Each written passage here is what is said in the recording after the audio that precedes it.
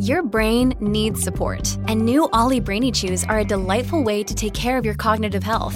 Made with scientifically backed ingredients like Thai ginger, L-theanine, and caffeine, Brainy Chews support healthy brain function and help you find your focus, stay chill, or get energized. Be kind to your mind and get these nootropic chews at ollie.com. That's OLLY.com. These statements have not been evaluated by the Food and Drug Administration. This product is not intended to diagnose, treat, cure, or prevent any disease. This episode is brought to you by Shopify.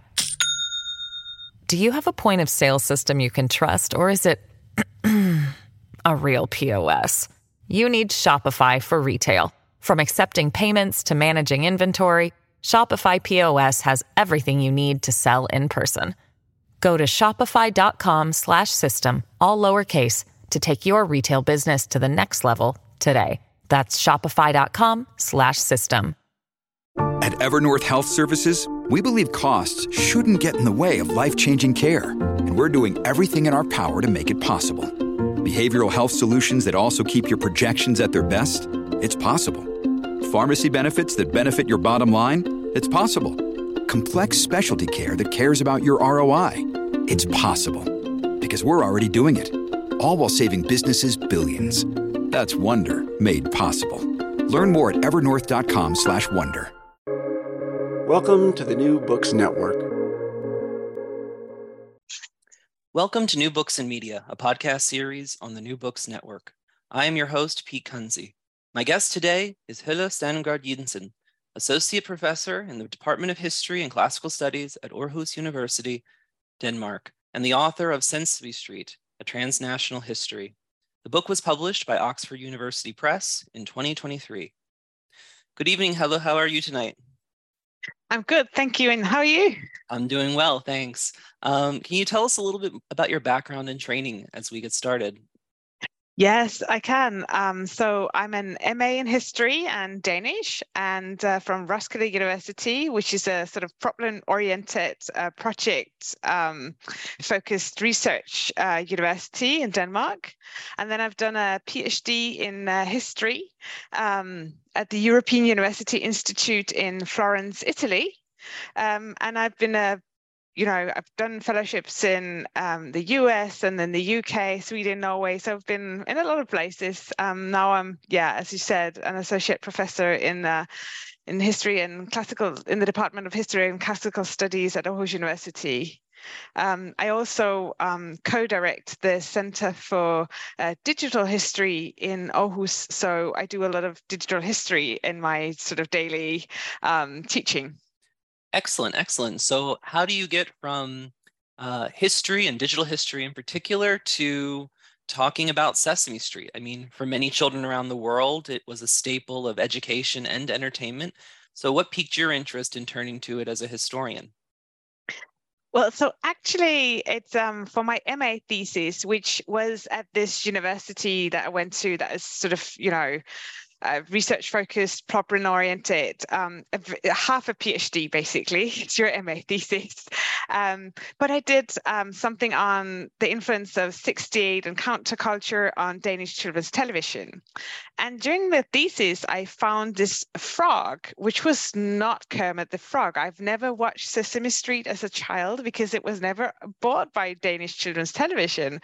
But there is another frog on Danish children's television, which is called Kai. But he's like a jazz frog, and he will teach you about not numbers and letters, but jazz, standing up to adult authorities and being friends with a parrot. And I found out that he was inspired by Kermit the Frog. So that got me really interested in Sesame Street and what that was and this inspiration, because the producer who was very inspired by Kermit to make this Danish frog, he talked a lot in his papers about like how he liked some of Sesame Street, but not all of it. And this sort of very sort of contrasted, it was fear and fascination relationship with Sesame Street. It really piqued my interest as an MA student. But then I did my PhD, but something completely different. And then when I came back after doing my PhD, I was like, the Sesame Street hadn't left me that would be an excellent sort of prism for understanding childhood and the relationship between childhood and television and education in many different countries would be a good, like, because I had failed cases and I had successful cases, and it would be a great thing to do a comparative study on. Excellent. Yeah, I was thinking, in the last few years, there have been several kind of popular books, academic books. I believe there was a documentary based on Street Gang, which was very kind of nostalgic and laudatory about Sesame Street. How does your book differ in its approach from these other takes on Sesame Street we've seen in journalism and academia? And in particular, what do you feel a transnational approach brings that previous studies may have missed or even neglected? So I think a lot of things when you tell me this, and of course I've been following. So actually, I've been writing this book since 2014. I've published another book in between, but it's a long sort of project that I've been working on. And I've done quite a lot of like memory studies and Twitter and Sesame Street. So I see all these sort of nostalgic and very celebratory tales about Sesame Street often in that Twitter study. But I think, comparison, comparative history and also global history, transnational history, all this where you compare and you look at sort of how do things travel and not travel it also turns around domestic history. So lots of the history that's been written about Sesame Street is focused on the US or individual countries, but comparing countries and also having this global angle turns, you see what you miss or how you could what's missing in all of these when you compare them, for instance, that the business of Sesame Street is rarely touched upon in these sort of street gang, both the book and the film, but also there's the Sunny Days and look often the business side of things or ideas of childhood as from childhood studies, childhood media studies, rarely touched upon. So that's really, really different. Also, there's that you see that ideas of childhood and education and TV viewership can come across as quite conservative sometimes in a US context. In Sesame Street, when you compare it to what's happening in Europe at the same time. So it changes its domestic history and it changes a narrative. Also, this following the money, the business model, that is very different from the stories that you normally get. Well, so money is not, as cute as the Muppet and it's not nostalgic. It's definitely money's dirty sometimes. Absolutely, absolutely. I think a few years ago when Sesame Street left public television in the United States and went to HBO, there was this kind of blowback, understandably, of like, you're desecrating a part of our childhood, something that was meant for working class children and for children of color is now going to be increasingly inaccessible. And I think one of the things your history kind of hits upon is that there are always these kinds of commercial and capitalist efforts behind Sesame Street. And particularly when we look in a transnational or global approach, we see kinds of, potentially cultural imperialist frameworks come to mind, but also kind of countering that with kind of media proximity. And I think that that's one of the things your study does really well, is show us that, yeah, sometimes it went into these places with American politics, in tow, and other times they had to localize the content because, governments, particularly in Western Europe, as you focus in your study, were kind of like, yeah, no, we see what's going on here, and it doesn't jive with what we're interested in. But yeah, I mean, we'll get more into that in a bit, but to begin, I guess I'm fascinated by the methodology here because you're traveling to 7 different countries, covering 11 archives. Can you tell us about this research process and, how do you track down and organize all the information you're getting and even figure out where it's at? Well, it's been I started in 2014, where I got some grants from the European Union and the Danish Research Council. So that it enabled me to travel to a lot of places. Also, thanks to my husband, who actually came with me, and with our son, and so we've stayed abroad for quite a long time. Also, I did some of it already when we were leaving. When I knew we were leaving Italy, so I've been fortunate to be able to travel to all these places.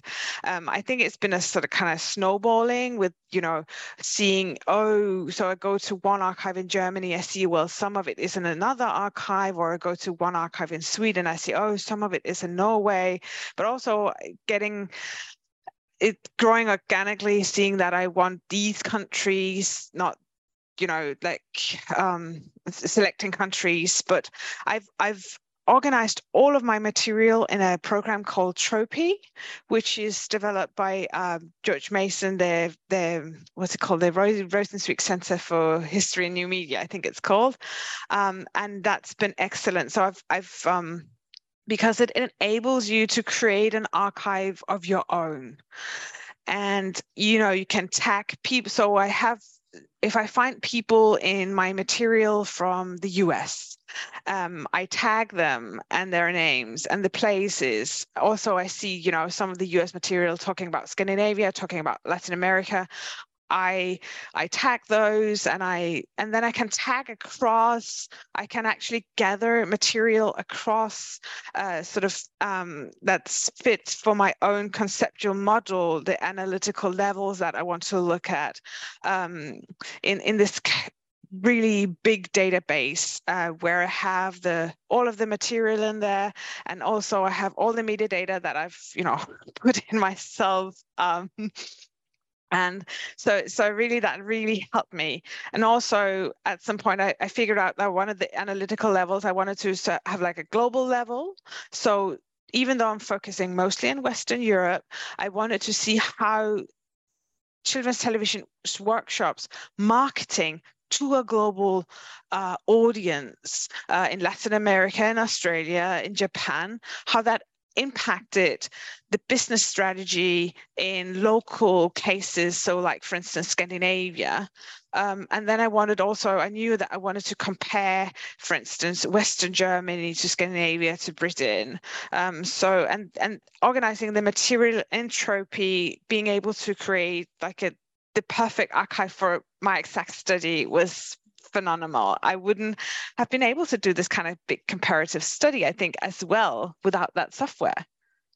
Yeah, as I was reading it, I was marveling at how not only were you able to find all this stuff, because as you rightly note, those of us who work on children's media and children media histories, a lot of that stuff wasn't saved, right? It was seen as culturally devalued. It's seen as ephemeral, particularly if it's television or some other kind of daily entertainment.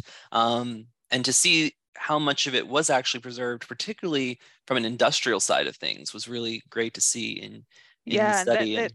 I ran into problems because there are different, like, so for comparative studies, you want something, units of comparison to be, good and substantial. So I thought I wanted Italy and France in there at first, but they are they are not case studies on their own, because that simply wasn't possible because the material wasn't kept. I went to the Italian archives every day for 2 months because I was like, I don't believe you don't have anything, but they didn't. Yeah, I mean, I talk to my students about that when I teach history and historiography, right? You don't go into the archive with a question. You go into the archive, you see what they have, and then you build the questions out from what you can find. Yes, it's definitely an iterative process. Absolutely, absolutely. So let's go back to the beginning. And I know this has been covered a lot in earlier Sesame Street scholarship, but many of our listeners may not know it. Can you tell us a little bit about how Sesame Street got developed by the Children's Television Workshop? And in particular, how was it actually closely aligned with 1960s US social policy? Yeah, so I think definitely, as you point to 1960s US sort of social policy, the Johnson government, Head Start, the war on poverty, that is very, very important. So thinking about, welfare for all of, for very sort of for all Americans, and thinking about education as well. But I think also here, education goes further back. Actually, I think it's very important to think about Cold War and to think about Sputnik, launched in 1957 by the Soviet Union or by the Russians. That is sort of seen to in educational history to be like a wake-up point for at least some parts of the US, where you're like, oh well, they got this, a satellite, and now we've fallen behind in STEM and we have to do something. So I think in terms of education and the educational system, as something where the Johnson government's focus on equality of opportunity, as the educational system as somewhere that you can sort of not save but improve equality of opportunity for all Americans, also minorities. That is very important for Sesame Street, like for the development of Sesame Street to understand this, because actually you could say from a European perspective, comparative European perspective, thinking about the educational system as somewhere where the individual can improve their way of life, the individual can get to live the American dream, is a very individually focused way of thinking about how to improve society, rather than to think about like big structural changes, to think about like, well, this educational system might actually be biased in some way. But Sesame Street is a solution where you think about the individual child doing better when it gets into the preschool child being better prepared for school. So, if you can teach them numbers and letters and other sort of cognitive, school-like type skills, then they will do better in the educational system. So you think about, improving, you could say, the individual child rather than the educational system. And that is that ties in very well with the way that the Johnson government is thinking at this moment. So it's a, very liberal American way of thinking.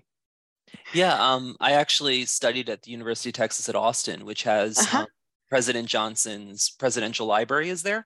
And I think what people may not realize, because his reputation in the United States is kind of Johnson as this kind of aggressive, macho, effective legislator and negotiator, but he actually was trained as a school teacher. And that kind of gets perhaps glossed over in his legacy, but education programs were so central to him, going back to his time working with Mexican-American children in Texas.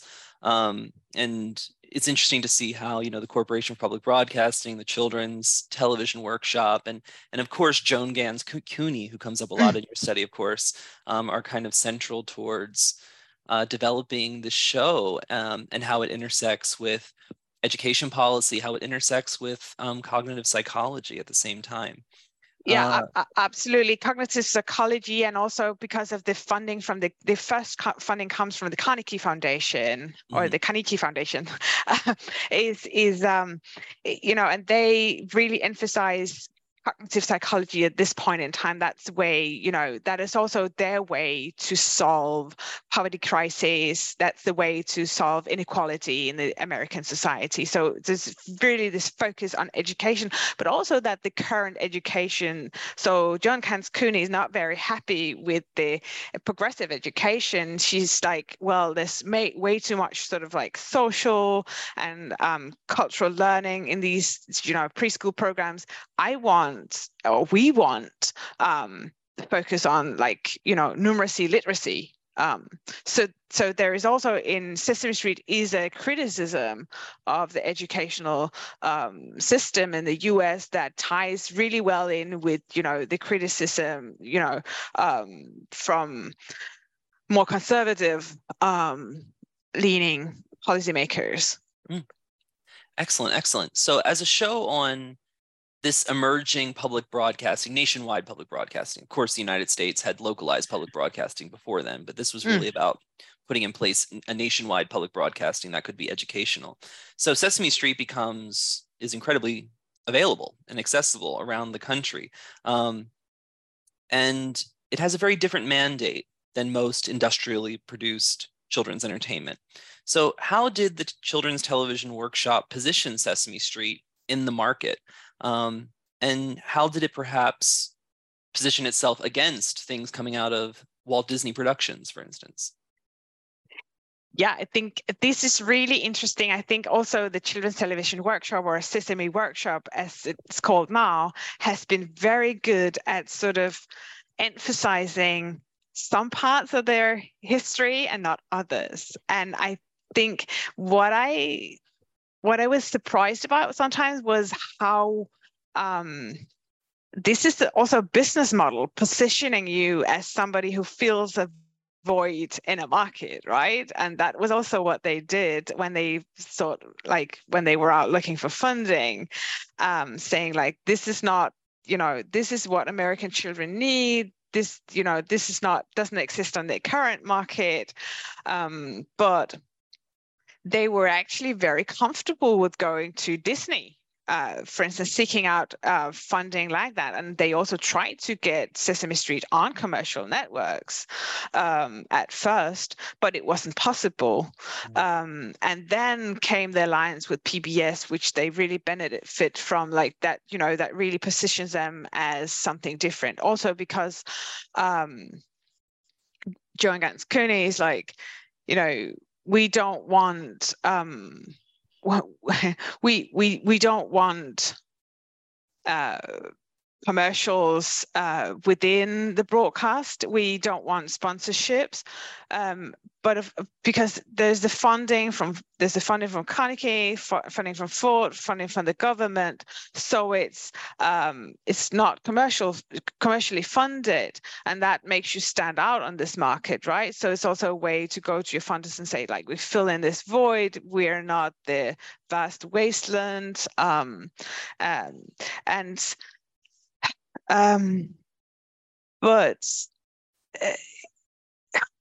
but it needs to be for everybody. And I think this is really important. Like, yes, there is this, they say, well, we want to do something especially for what they call underprivileged children, which, is mostly Afro-American children, minority children. But it has to be for everyone, because you cannot put something on a mass medium and a public service broadcasting if you don't got everybody to watch it. And that's also why they operate with this ideal model child from cognitive psychology, where they say, well, there is just like this idea of this 4-year-old, what can a 4-year-old do? And that's not, it's a very cognitive science, cognitive psychology model, where you don't consider social, cultural backgrounds of the kids and the interest that they might lead to, or the differences in learning patterns that might lead to. Excellent, thank you. So let's talk a little bit more about Sesame Street and the Children's Television Workshop as a business. I think this is a really important aspect of your book. And one of the things that comes through is that it was also a cross-media franchise, right? We think of Sesame Street as a television series, but that was just one component of the business model, of the narrative structure of the series, of its educational mission. Can you tell us a little bit more about the business strategies you uncovered, and how did you find them?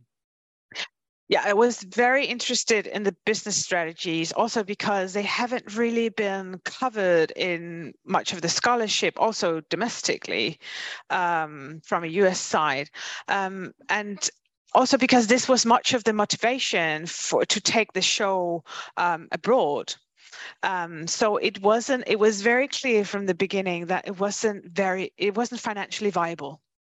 So you had to make money, because you couldn't, fund like, so somebody like the Carnegie Afford, they'll only give you for the first 2 seasons, 3 seasons, perhaps. And then continue with a little bit, but they will never fund all of it, right? And you have this quite big work. The workshop is big. It's a big corporation.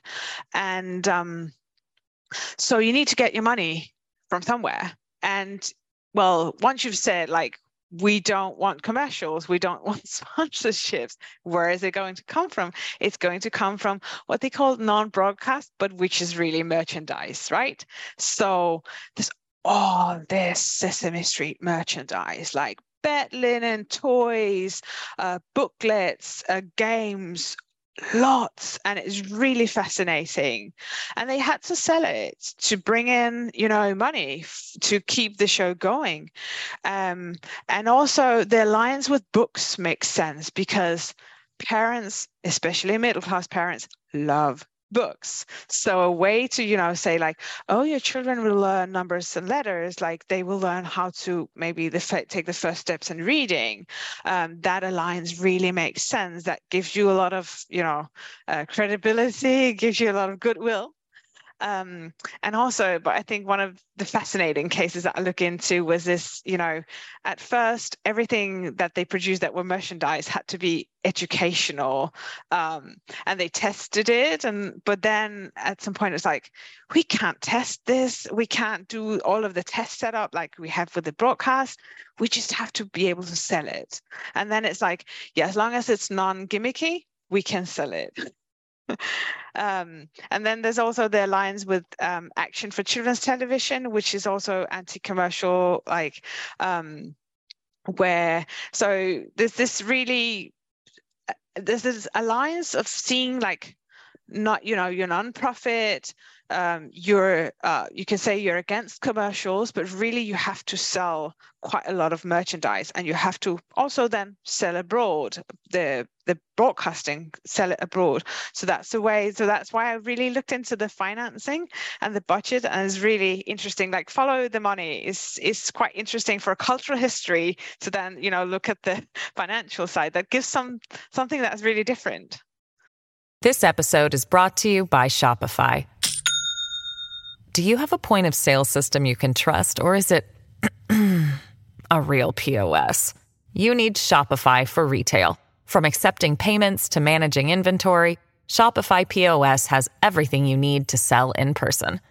Go to shopify.com/system, all lowercase, to take your retail business to the next level today. That's shopify.com/system.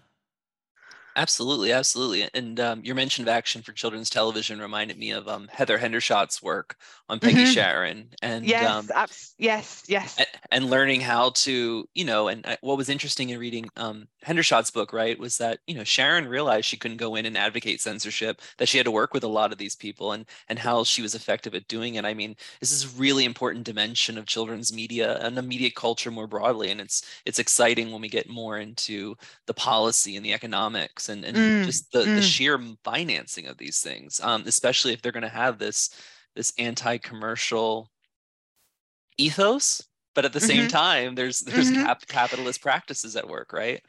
Yeah. And I go really into detail with this selling but appearing not to sell strategy. Like, that's I think that was fascinating, and I really try to describe it, like how that actually works. How do you craft such a strategy, and how are you so successful with crafting such a strategy? That's just really fascinating. Absolutely. So let's shift now toward when the Children's Television Workshop decides to pursue non-US markets. How early in the history of Sesame Street does that happen? And how well do those initial efforts go? happens very early, and they go very well at first. Actually, I found like as early as 1968, so even before it airs in the US, there is the Children's Television Workshop places sort of this 3-page information article about their work in a German magazine for broadcasters, which is widely read in Europe at this point in time. And it's clear from other like that it's read outside of Germany because people definitely know about the workshop very early. So that's that I found that fascinating that is really early, and that they're aware of this magazine, and they're aware of like potential markets. Really, it's not really selling at this point. It's more like information about what we're doing and this cool thing we have going on that you might be interested in. Sure. And then in like late 69, and they start approaching BBC, which is a gatekeeper to Commonwealth market at this point. And also then they enter in very, very early, I don't know if it's late 69 or early 1970, but they enter Sesame Street for this Appreciationist, which is a huge children's film or television festival at this point in time. Like, if you have a children's television program and you want it to be seen by the world, that is where you enter for that competition. And that's really successful because Sesame Street actually wins one of the prizes in 1970. So it's seen by there are broadcasters from from more than 30 countries on 4 continents at this festival. So it's really seen by the world. And then they also, and this is fascinating, they employ sales agents. Like, I've never seen any of those sales agents mentioned in any work. I've really studied lots of Sesame Street historiography, and I might have overlooked something, but the children's they employ people from Britain and people from France. So they have sales agents in both London and Paris it's in 1970. So it's really early, and it goes quite well in the beginning so the London-based agents, they're able to sell quite widely to the world. They also have they're very industrious and very commercial in the way that they approach this. The Paris-based agents are less successful. They're trying to figure out how to co-produce with affluent European broadcasters, but eventually they're actually also able to prepare this market. So quite early on, this strategy, and it is the strategy. It's not something. Sesame Workshop says it's coincidental, and people just saw that this was an amazing thing going on in the US, but that's not how cultural transfer happens, right? Somebody has to make it seen. Somebody has to see it. And then of course there's Latin America, which is also approached. So the Sesame Workshop is very involved in getting Sesame Street to Latin America for a pan-Latin American Spanish version from early 1970. But the financial setup in that one is really shaky, despite they get 1 million from Xerox. But they actually try to get Coca-Cola to sponsor it first, which is interesting in terms of cultural imperialism, I guess. Absolutely. Can you tell us a little bit more about this? Like, what are you're kind of gesturing towards some obstacles and some roadblocks that they faced in this process. What were some of the criticisms that the Children's Television Workshop faced in these markets, particularly in Western Europe? So there's lots of the different things, but overall, for instance, in Western Europe, you have a tradition for, you have public service broadcasting. So being an alternative to commercial broadcasting is not a good selling point in Western Europe, because you have very little commercial broadcasting, and the commercial broadcasting you have is very, very regulated. But also progressive education is really on the rise. And that means also like a much more child-centered way of thinking about what do children need in terms of children's television. They need something that talks to them as already beings, as human beings who need, to be culturally stimulated, talked about as a social group, for instance. What are their interests? So a very sort of the very hardcore educational approach, which is the one that I know that Sesame Street is also fun and lots of music and Muppets, but what they try to sell Sesame Street as is this educational philosophy that you can teach via television. And Europeans just not interested in that, because they're like, we have schools will take care of that. Absolutely. We want to have a cultural education, cultural stimulation, arts and crafts and things like that. So Sesame Street ends up looking a bit conservative to Europeans, actually, because of this sort of strict educational emphasis that it's being sold on. And also there is a, copying commercials as a technique to get children glued to the screen for an hour. You don't have any shows that is an hour long at this point in time in Western Europe for children. They're like 15, 20, 25 minutes. But also you have a schedule approach. So you'll have if you have something informational, you'll have that, in one program, and then you'll have something entertaining in another program. You don't mix them, because it's all made within one department in Europe.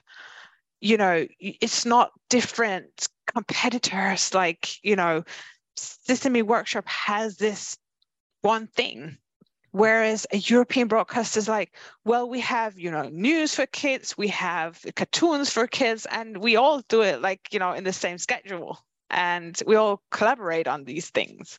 So it's very different. And that's an obstacle also, because Children's Television Workshop sometimes has it's a little difficult for them to get this. The cultural sensitivity is not always sort of very fine-tuned.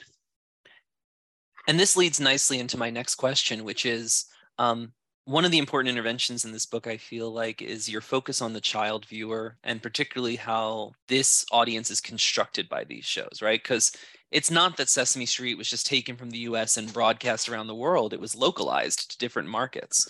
So can you tell us a little bit about how it's modified in different markets and in different contexts, in part because different children, or what children need, what children want, what children are getting or not getting is markedly different in different areas of the world. So can you talk more about how that is informing your approach and some of the some of what you uncovered? Yeah, absolutely. And it's localized very differently in very different countries. It's like the more money you want to pay to work together with Children's Television Workshop, the more localized the product you can get. So that's also interesting. So for instance, one of my case studies is Western Germany. I think it's fascinating because it's one of the first co-productions after Latin America. So the workshop starts co-producing in Latin America, and they're like, it's a very financially is a very different setup. So they want a new setup for Western Germany, and they get that. But in West Germany, you come out of the Second World War, and the experience of the war and the way in which the war is interpreted at this point in time, it has a huge impact on pedagogy and education in West Germany. And so the way in which also you see children and their relationship with adults. And it's thought to be at this point in time, the way in which we can avoid having a repetition of the war, the Holocaust, is to have children be more critical, to be able to stand up to adult authorities. So the children are seen as a social group that needs to be able to think on their own, be empowered, stand up, speak back, be much more anti-authoritarian, to see themselves as equals with adults in some ways. And this is a very child-centered focus. And so the Germans, they want this to be the focus of their German local production, Sesamstraße. But there's a huge pushback on that from the American side, actually. And it's only because financially, the Children's Television Workshop cannot lose Germany as a market, because where Germany goes, rest of lots of Europe goes. So if this fails, and that financial, that leverage is actually how the Germans can say to the Americans, you know what, we want this anti-authoritarian education. We want to empower children. We want to show them as equal as adults. And there are some great examples, I think, of how this plays out actually in the book. And so that's one of the ways that is, you really see this negotiation of what is localization and how also financing makes that work. And so in that spirit, I'm curious, because we've already talked about cultural imperialism, right? And I'm wondering about the other side of it, right? Which is cultures, contexts where the viewers were like, no, thank you, we're good. So can you tell us a little bit about places where Sesame Street failed, or at least stumbled for a period before it got its footing? Yeah, absolutely. So I think the UK is another case study here, and that's about the BBC doesn't want it. There's something about fake letters and lawyers, and so really intriguing, and ITV takes it. So that's one, you could have one broadcaster not take it and another just, take it. But I think the third case study is Scandinavia, where it's, just reject. There's a fascination, as I told you, with Kermit, for instance. Okay, so everybody in Europe loves the Muppets, the music and the Muppets. That's and Bert and Ernie, and everybody wants to buy just segments with the Muppets, and even the BBC wants to buy segments with the Muppets, but Children's Television Workshop is no, we have a philosophy. It's tied in with all this educational setup, the research and testing. So you buy that or nothing, really. And the Scandinavians, they try for a year, 2 years, 3 years even, to collaborate, Denmark, Sweden, and Norway, about a Nordic version.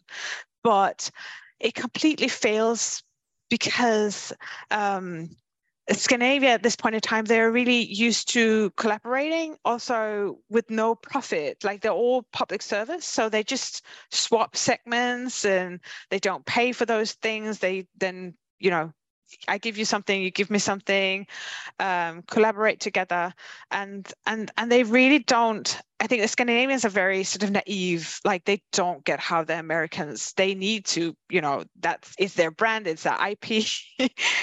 They don't get that. The Americans on their side are you're just rogue, we can't understand what you want. And also, all this anti-authoritarianism, it's too much. It's not. So that completely fails. Then Sweden takes, this Open Sesame, which is a spin-off, which Sweden eventually buys. But it's really interesting to look at this, because often we don't get to study cultural demarcation, but there are so many. I found so many sources from this, the negotiations, also the Scandinavians, how they call each other on the phone and they talk about what they think about the Americans, and the Americans talk about, have internal memos about what they think about the Scandinavians. And it's been fascinating having this archival material where you have the letters that are outgoing, you have the internal letters that are circulated before even the outgoing letters. Then you have the reception in that country, and you have like internal discussions with other countries or even on a European level, and you have what's going back. So it's been really multi-layered sort of cultural transfer. It's been fascinating to see, what you keep inside your organization and what you send out is not the same at all. Yeah, it's fascinating to think about production cultures, in media industries research, right? But then to think about how they are constructed transnationally, right? Because often work on production cultures is like, oh, let's look at a set in Hollywood, or maybe a runaway production in Toronto, or here in my town of New Orleans. But to think about a production culture that in some ways is not only a literal space, but becomes this kind of metaphorical space, right? Where like the Scandinavians and the Americans working across, around the world are trying to kind of make something happen through this transnationalization of Sesame Street. I mean, it's super interesting and generative. And it also pushes this children's television workshop to rethink, what is our brand? How little can we sell without losing the sort of integrity of the brand, and also the merchandise that they need to sell with the brand? Like, they need a lot of brand recognition. That was one of the problems in France. Like, they're like, the way in which it's broadcast, you don't see that is our brand. Like, we absolutely need that. Because that's one of the ways it's crucial for us to sell all the merchandise that comes with it. And I think also the way, like, I've enjoyed not only working with sort of, Americans working with, Germans or Scandinavians, but also see, like, how did the Danes, the Germans, and the Brits talk together about the Americans when they weren't in the room in the European broadcasting, for instance? Or how did Germans, when they argued for or against, draw upon experiences that they had seen other people have with co-production in Latin America? That's been absolutely fascinating to be able to explore, to have this rich material to explore the global level and its impact on a local level. Absolutely. And to see too, in some ways discursively, they were positioning themselves against, at least in the US context, like Filmation and Hanna-Barbera and, the violence or the nonsense of those shows. And they saw themselves very much as, when going to Europe, you have a television fair that's the equivalent of the Cannes Film Fair. You have the Cannes Television Fair. And so they strategized before going, saying, like, we should not come across like, Hanna-Barbera. We're not like them. We should be more we're more classy. We don't push our product. We just display it in a way so that people can't avoid seeing it. Right. I mean, it's fascinating to think about these intersections of progressive education and kind of liberal elitism, right? Like that great society thinking of, like, we know how to save the downtrodden, and how it manifests itself in these media cultures as well. As we kind of head into the final stretch here, one of the many rewards of your book is reassessing Sesame Street's intentions, practices, and legacies, as we've been doing in our conversation here. How do you think your history is challenging these received notions of Sesame Street as altruistic, anti-commercial, maybe even some people might even mistake it for socialist in its efforts and its management? And I think your history kind of points to ways that it's not. I mean, do you feel that you're kind of going after a sacred cow here? Yeah, I don't know. It's been difficult, right? It's like, I didn't set out to dig into dirt. Like, I should have, maybe that was naive of me, like, following money. It's not, it's not cute. But it's been fascinating to follow the materiality of transfer and see, things they don't spread into the world just because people find them fascinating. Like, there are lots of things that are fantastic, which stay local because they're never marketed outside. It has to spread in some way. Right. It's not, you're not as a European broadcaster in the 1970s thinking like, oh, what's going on in the US? You can't Google it. You can't watch it on YouTube. You can't see it anywhere. So if you have a show in the US, you make it travel. And that's been fascinating. And I think, but also I think, it wasn't, on the US market, Sesame Street wasn't financially viable. There was no business model where it could stay, anti-commercial. It just couldn't, because how was it supposed to make money? It couldn't do it. So they had to seek a revenue elsewhere. And I think also there was this sense that we are helping people. We are doing something good for the world. We believe in cognitive psychology, the model child, psychometrics. We do, this fascinating science of psychology. There is, they talked about often as the show as culture free, and they really did believe in a culture free way of thinking about children, media, and education. Mm-hmm. And then there is the pushback in Europe, because there you're like, no, culture free, no. That doesn't work here. And I think also there is this really, believe in equality of opportunity, and helping all kinds of children, underprivileged children in the US. And I think there is really, I think that's very sincere. I think it's just very naive. Mm. Yeah, no, it's very of its time. Mm-hmm, mm-hmm. It's very of its time, and we shouldn't judge people. I shouldn't have said naive. It's just it's very bound. It's a way this way that the CTV model, which is a research, testing, and educational model, tying it in with the show, it is a very 1970s model way of thinking about childhood. That is, and I think childhood studies especially has been great, because there was this, okay, so in Sesame Street, there are becomings, right? It's like empowering children through education to do better later in life. Whereas we're like, no, we want to empower children in the here and now. We tell them about the world. We tell them about, how to stand up to adult authorities. We tell them how to, about sibling rivalry, jealousy, all these things that they encounter in their everyday lives, and we empower them in that way. So it's been fascinating to compare and to see, how this story about Sesame Street changed when you do that. Yeah, I think your answer there was so revealing for me and so useful, because I think there is a temptation to maybe misread your work as kind of following the strain that Disney scholarship has gone in.